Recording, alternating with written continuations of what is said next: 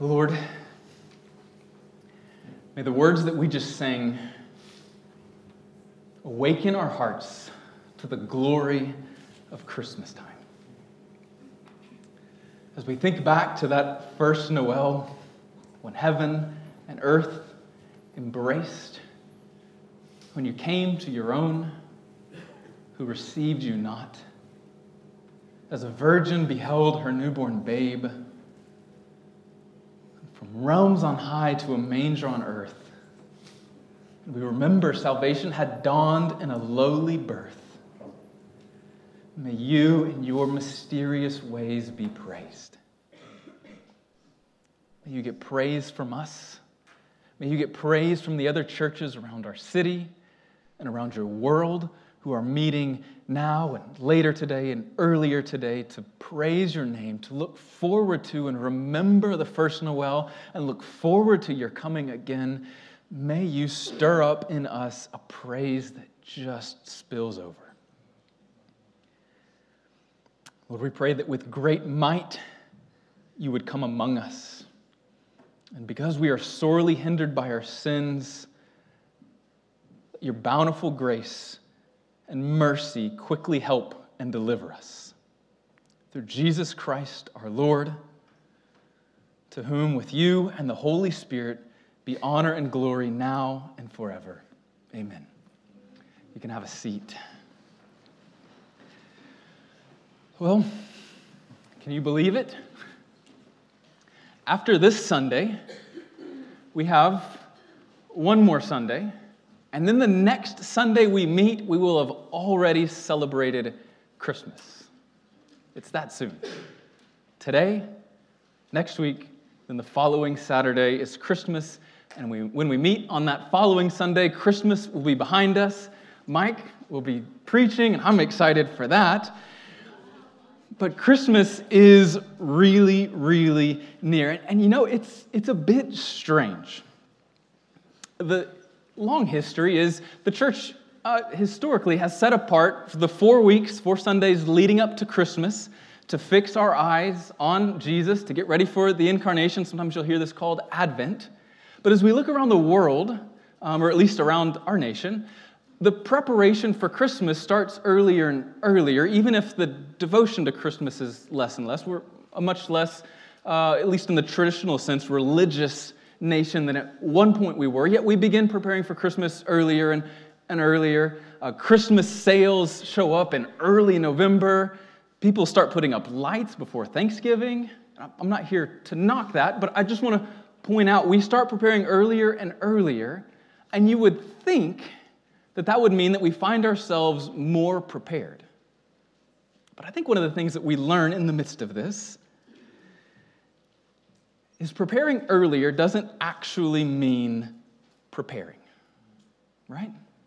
We ought to be a people who are marked by peace, who are marked by hope, who are marked by joy and by love. And we ought to be marked by all of these things because we know that we worship the God who came to dwell in our midst. Yet, we tend to be marked by frantic activity, by frustration, by anxiety about getting the gifts and getting the house cleaned and spending time with family. You see, far from people of peace, we tend to be people who hustle and try to get it all done. We bustle and move. Far from hope, we find ourselves stressed, a little bit annoyed at how long the lines in the stores are, annoyed at how slow traffic is. Far from joy, we find ourselves stressed. And on the backside of Christmas, when maybe we're thinking a little more clearly, we realize that the things that were stressing us weren't actually all that important. Far from love, we find ourselves worried about ourselves. Rather than other-oriented, we find ourselves looking inward. Am I going to get everything done in time that I want to get done?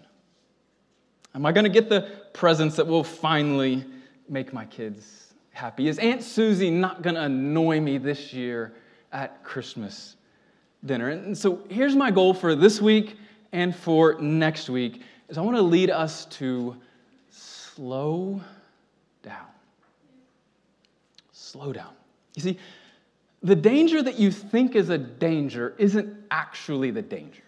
Right? So in this season, it gets easy to think that the danger we need to be on guard against is not having our house clean, not having the presents together, not having the lights up, not having the dinner pulled together, not having our Christmas cards sent out, letting everybody know that our family's put together and we have a cute picture. We tend to think that's the danger. But friends, that's not how you ruin Christmas. Christmas isn't ruined if your lights aren't up or if your dinner's not cooked or if your cards don't go out.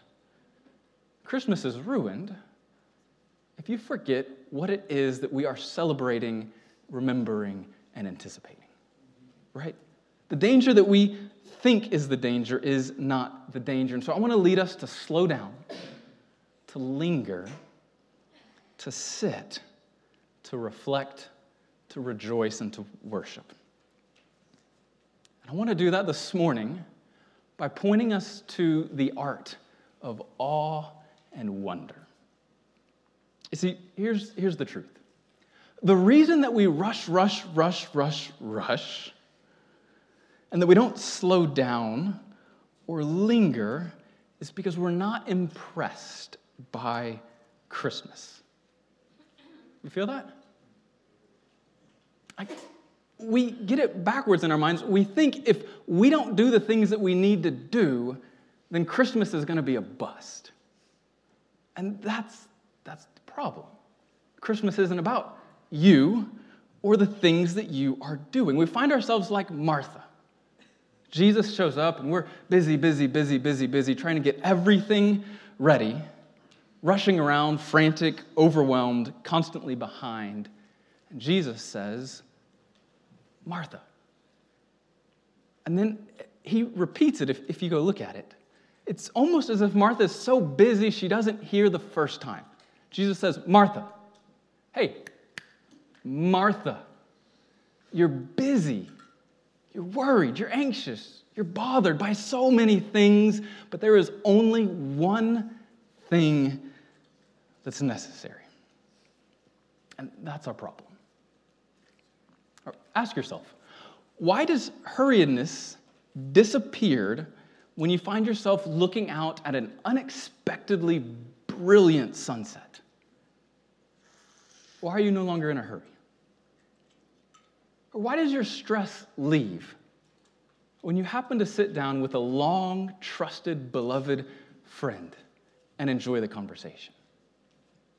Why do things seem right in those moments? Well, I would suggest it's because you're sitting in awe and wonder of something larger than yourself. Our problem around Christmas, as around every other time, is we become too focused on ourselves, and that creates a whole cascade of problems. So, in order to get our eyes off of us and to someone more worthy, here's what I want to do. Grab your Bible, and we're going to go to Matthew chapter 1. Very first book in the New Testament. And we're going to listen, and we're going to pause, and we're going to sit, and we're going to worship, and we're going to wonder at the glory of what Matthew tells us happened on that first Noel. So Matthew chapter 1, verse 18, here's the word of God. Now the birth of Jesus Christ took place in this way. When his mother Mary had been betrothed to Joseph, before they came together, she was found to be with child from the Holy Spirit. And her husband Joseph, being a just man and unwilling to put her to shame, resolved to divorce her quietly. But as he considered these things, behold, an angel of the Lord appeared to him in a dream, saying, Joseph, son of David, do not fear to take Mary as your wife, for that which is conceived in her is from the Holy Spirit. She will bear a son, and you shall call his name Jesus. Jesus means he saves. So why is Joseph to call Jesus Jesus? Answer, for he will save his people from their sins. All this took place, the angel says, to fulfill what the Lord had spoken by the prophet, that's Isaiah. Behold, the virgin shall conceive and bear a son, and they shall call his name Emmanuel. And Emmanuel means God with us. And when Joseph woke from his sleep, he did as the angel of the Lord commanded him. He took his wife, but knew her not until she had given birth to a son, and he called his name Jesus. Well, in this season, as we approach Christmas, and in this passage of Matthew, there are a lot of things that we could stop and be in awe about, that we could wonder at. We could notice that the Virgin Mary conceives. This is particularly interesting, right? We've seen it, if you know your Bibles. God has done some miraculous things. He's created man from dirt. He's created woman from man. He's created humans from man and woman, right? That's the normal way, but the thing he'd not ever done was to bring man directly from woman alone, and he does that here. We could stop and we could marvel and we could wonder at it, and that would be awesome. But that's not the only wonder or marvelous thing in here. There's a creative way that God has strung his story together. You notice Jesus' earthly father's name. It's Joseph. Well, there's a character in Genesis who goes by that name, and there are some striking similarities in the way this story comes together. You remember one thing about Joseph is he was a man who had dreams. God spoke to him in dreams, let him know what was going to happen, and this Joseph is now having dreams. He has it here, we just read. If you keep reading in chapter 2, verse 13 and verse 22, he'll have some more dreams. And the Joseph in Genesis, you remember, as a result of God moving in his life, was led to bring in people to his family, to his life, that you wouldn't be surprised if he gave them a stiff arm. His brothers, you remember the story. Joseph here has a dream, and he then brings Mary, his pregnant, not wife, into his family. Joseph in Genesis, remember, is led to Egypt, and this trip to Egypt ends up saving the family of promise, right? If Abraham's family would have died, what would be the promises to Abraham? And Joseph being led to Egypt ends up saving Abraham's family. And here, if you keep reading in Matthew 2, Joseph also will lead his family to Egypt to save them from death and destruction at the hands of wicked Herod.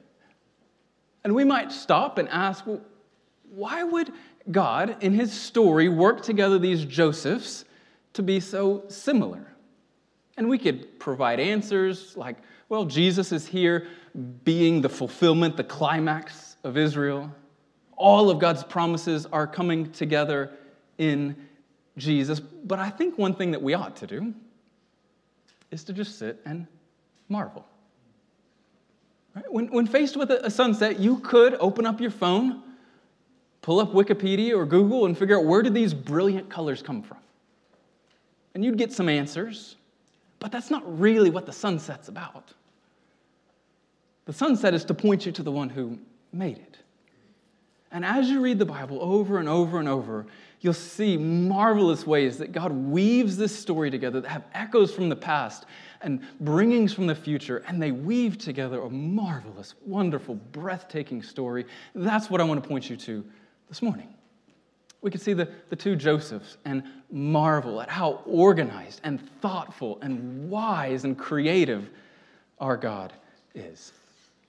We could stop and pause at the marvel that Jesus, the angel says, has come to save his people from their sins. That's something worth pondering. This is something from the very beginning, from Genesis 3, we kept looking for, how is this problem going to be dealt with? God raises up Abraham and gives him promises, and we find ourselves thinking, is this the one? Is this how all that is broken will become unbroken? And Abraham's a mess, and Abraham dies, and the people find themselves enslaved in Egypt, and God raises up Moses. And we think, maybe this is it. and Moses dies, and David comes, and we think, now here's a king, a man after God's own heart. This is how God's going to sort it out, and he doesn't. He dies. And the prophets come. This is a story we've been waiting for and in for a long, long time. And the angel says, here it is. Jesus has come to free his people from their sins. But the wonder I want to point us to this morning is in verse 23. Look again what the angel says. He quotes Isaiah, and he says, behold, the virgin shall conceive and bear a son, and they shall call his name Emmanuel, which means God with us. That's what we celebrate on Christmas. God's not far away, distant from his people, a hands-off, backroom kind of God who pulls strings like a puppeter. God is a God who comes into history, takes on flesh, and dwells with his people. This obviously can't be divorced from God forgiving his people, but almost like a diamond where you can focus on different facets without forgetting the other sides. I want to point us to God coming to dwell with his people. Now, this is, if you know much about your Bibles, this is something that God's people had been waiting on a long, long, long time. This is a promise that had been almost kind of dangling before them repeatedly for centuries. And I think you probably know that, but I think there's also something valuable in this theme of slowing down and reflecting, of noticing some of just how prominent this is. So you can stay in Matthew 1, but we're going to have a series of verses on the screen that I just want to quickly read to you so you can get a little bit of a grasp for how big of a longing this desire for God to come and dwell with his people was. So the first one I want to show you is Exodus 29:45. God says, I will dwell, I'll live among the people of Israel, and that means I will be their God. Leviticus 26:11 and 12, God says, I will make my dwelling among you, and my soul shall not abhor you or hate you, and I will walk among you and will be your God, and you shall be my people. Deuteronomy 14:23 says, and before the Lord your God, in the place that he will choose to make his name dwell there, you shall eat the tithe of your grain, of your wine, and of your oil, and the firstborn of your herd and your flock, that you may learn to fear the Lord your God always. Before the Lord, this happens. That's all in the first 5 books of the Bible, what we might call the law, but this is a theme that runs much wider than that. 1 Kings 6:13, God says, and I will dwell, I will live among the children of Israel, and will not forsake my people Israel. Nehemiah 1:9, God says, but if you return to me and keep my commandments and do them, though your outcasts are in the uttermost parts of heaven, from there I will gather them and bring them to the place that I have chosen. Why? To make my name dwell there. Psalm 27:4 says, one thing I have asked of the Lord. What is the one thing that I want, that I'll seek? That I may dwell in the house of the Lord all the days of my life. Isaiah 7:14, you know this. Therefore the Lord himself will give you a sign. Behold, the virgin shall conceive and bear a son, and you shall call his name Emmanuel, which means God with us. Jeremiah 7:3, the prophets are all over this as well. Jeremiah says, thus says the Lord of hosts, the God of Israel, amend your ways and your deeds, and I will let you dwell in this place. Ezekiel 37:27, my dwelling shall be with them, and I will be their God, and they shall be my people. Zephaniah 3:15, we read this earlier. The Lord has taken away the judgments against you. He's cleared away your enemies. And what does this mean? The King of Israel, the Lord, is in your midst. Zechariah 2:10, last one I want to show you. Sing and rejoice, O daughter of Zion, for behold, why should you sing? Why should you rejoice? I come, and I will dwell in your midst, declares the Lord. Now, we could keep going, right? This was a quick list of verses. There are many, many more. So, question. Why this constant hunt to see God dwelling with his people? Why is this such a continuing, pressing issue? Well, here's the reason. Because God made man in his image. Humans were planted in the garden, and God, we read, walked with them. But you know the story. Adam and Eve trusted in the serpent rather than God, and because of that, they were exiled from the garden. It was this desire to see God and his people together that leads to things like the law, that led to the building of the tabernacle, that led to the building of the temple, that led to the sacrifices. And at every point along the way, no matter how much gold covered the temple sides, no matter how many sacrifices the people brought, no matter how many times they read the law or anointed new priests or did all of these things, the story ended the same. God's people mired themselves in sin, chose false gods over the true God, committed violence and hatred against one another, and found themselves cut off.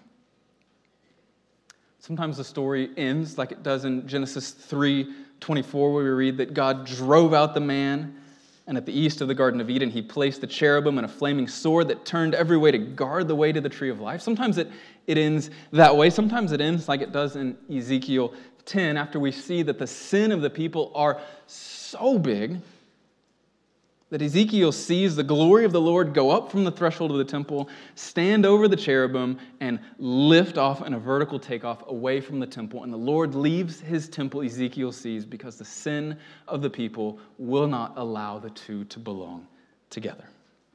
The result is always the same. And tell me that that's not the same story, just in a different set of clothes than the story we see happening all around us. See, our world recognizes that things are deeply broken, that things aren't right.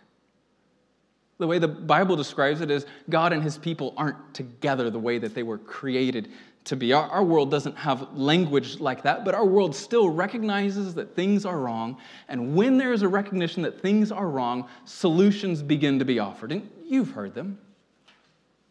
There are as many solutions on the table for fixing the mess as there are people who live in it. Well, you know what will fix this mess? The government needs to spend more money.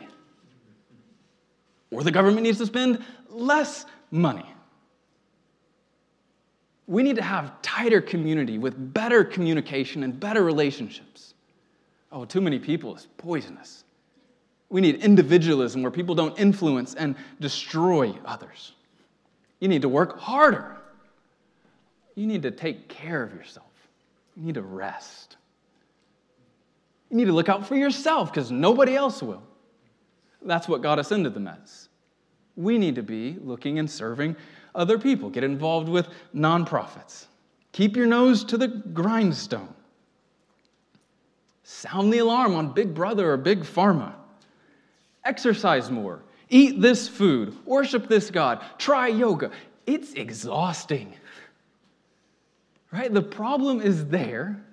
The solutions are on offer. But the problem is that creation is cut off from its creator and its sustainer. And in the midst of all of this, constantly humming and echoing in the background all the way along is God's promise that he will come to dwell with his people. There's a promise for a new day and a new time. Behold, the virgin shall conceive and bear a son, and they shall call his name Emmanuel. God with us. Don't move too quickly past this. God with us. Now, Isaiah, I suspect, would have thought that meant sharing the same space as God, simply. Right? That's how the temple worked. That's how the tabernacle worked. And that would be a marvelous, wonderful thing. But look what Matthew says happens. See, it's not merely that God has come to dwell with his people. It's that God has become his people. He's taken on flesh. He's become incarnate. As the old Christmas hymn says, pleased as man with man to dwell, Jesus, our Emmanuel. God with us. Let it sit a minute. Savor it. That's what we celebrate this Christmas. Not just God for us, but with us. Not God behind us or in front of us, but God with us. The creator of all creation, born into creation. The God sinned against, betrayed, despised, ignored, come to dwell among his people, to die for his people, to save his people from their sins. Church, listen closely. Look at me. What has you focused right now? When we pause, where does your mind run? What are you worried about? Do you feel overwhelmed? Are you anxious? Frustrated? Depressed? Do you look up and realize that Christmas is just around the corner and find that you've not meditated on the one thing necessary? Or do you feel like you've got it all together? Are you proud, insensitive, disappointed in other people for not doing as good as you? Well, listen to what the angel tells Joseph. Behold, the virgin shall conceive and bear a son, and they shall call his name Emmanuel. Pray with me.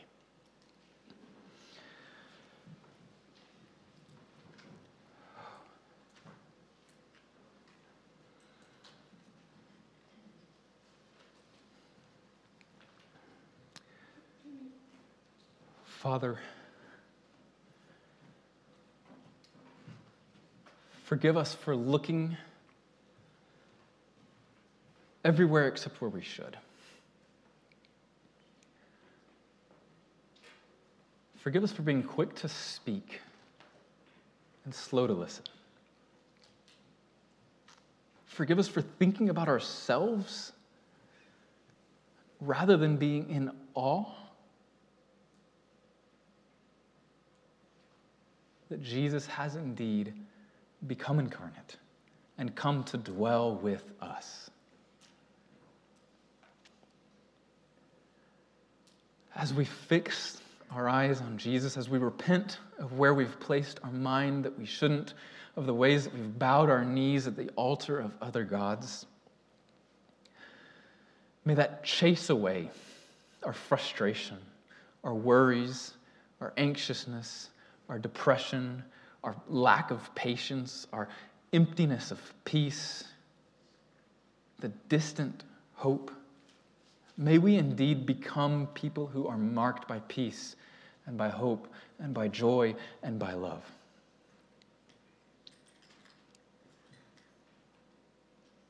Because we remember that it is in Christ alone that our hope is found, who took on flesh, the one who is scorned by the ones he came to save. And it is in his death that we find life.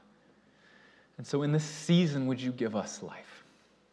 Would you fix our eyes on you, we pray. And we pray that in Jesus' name. Amen.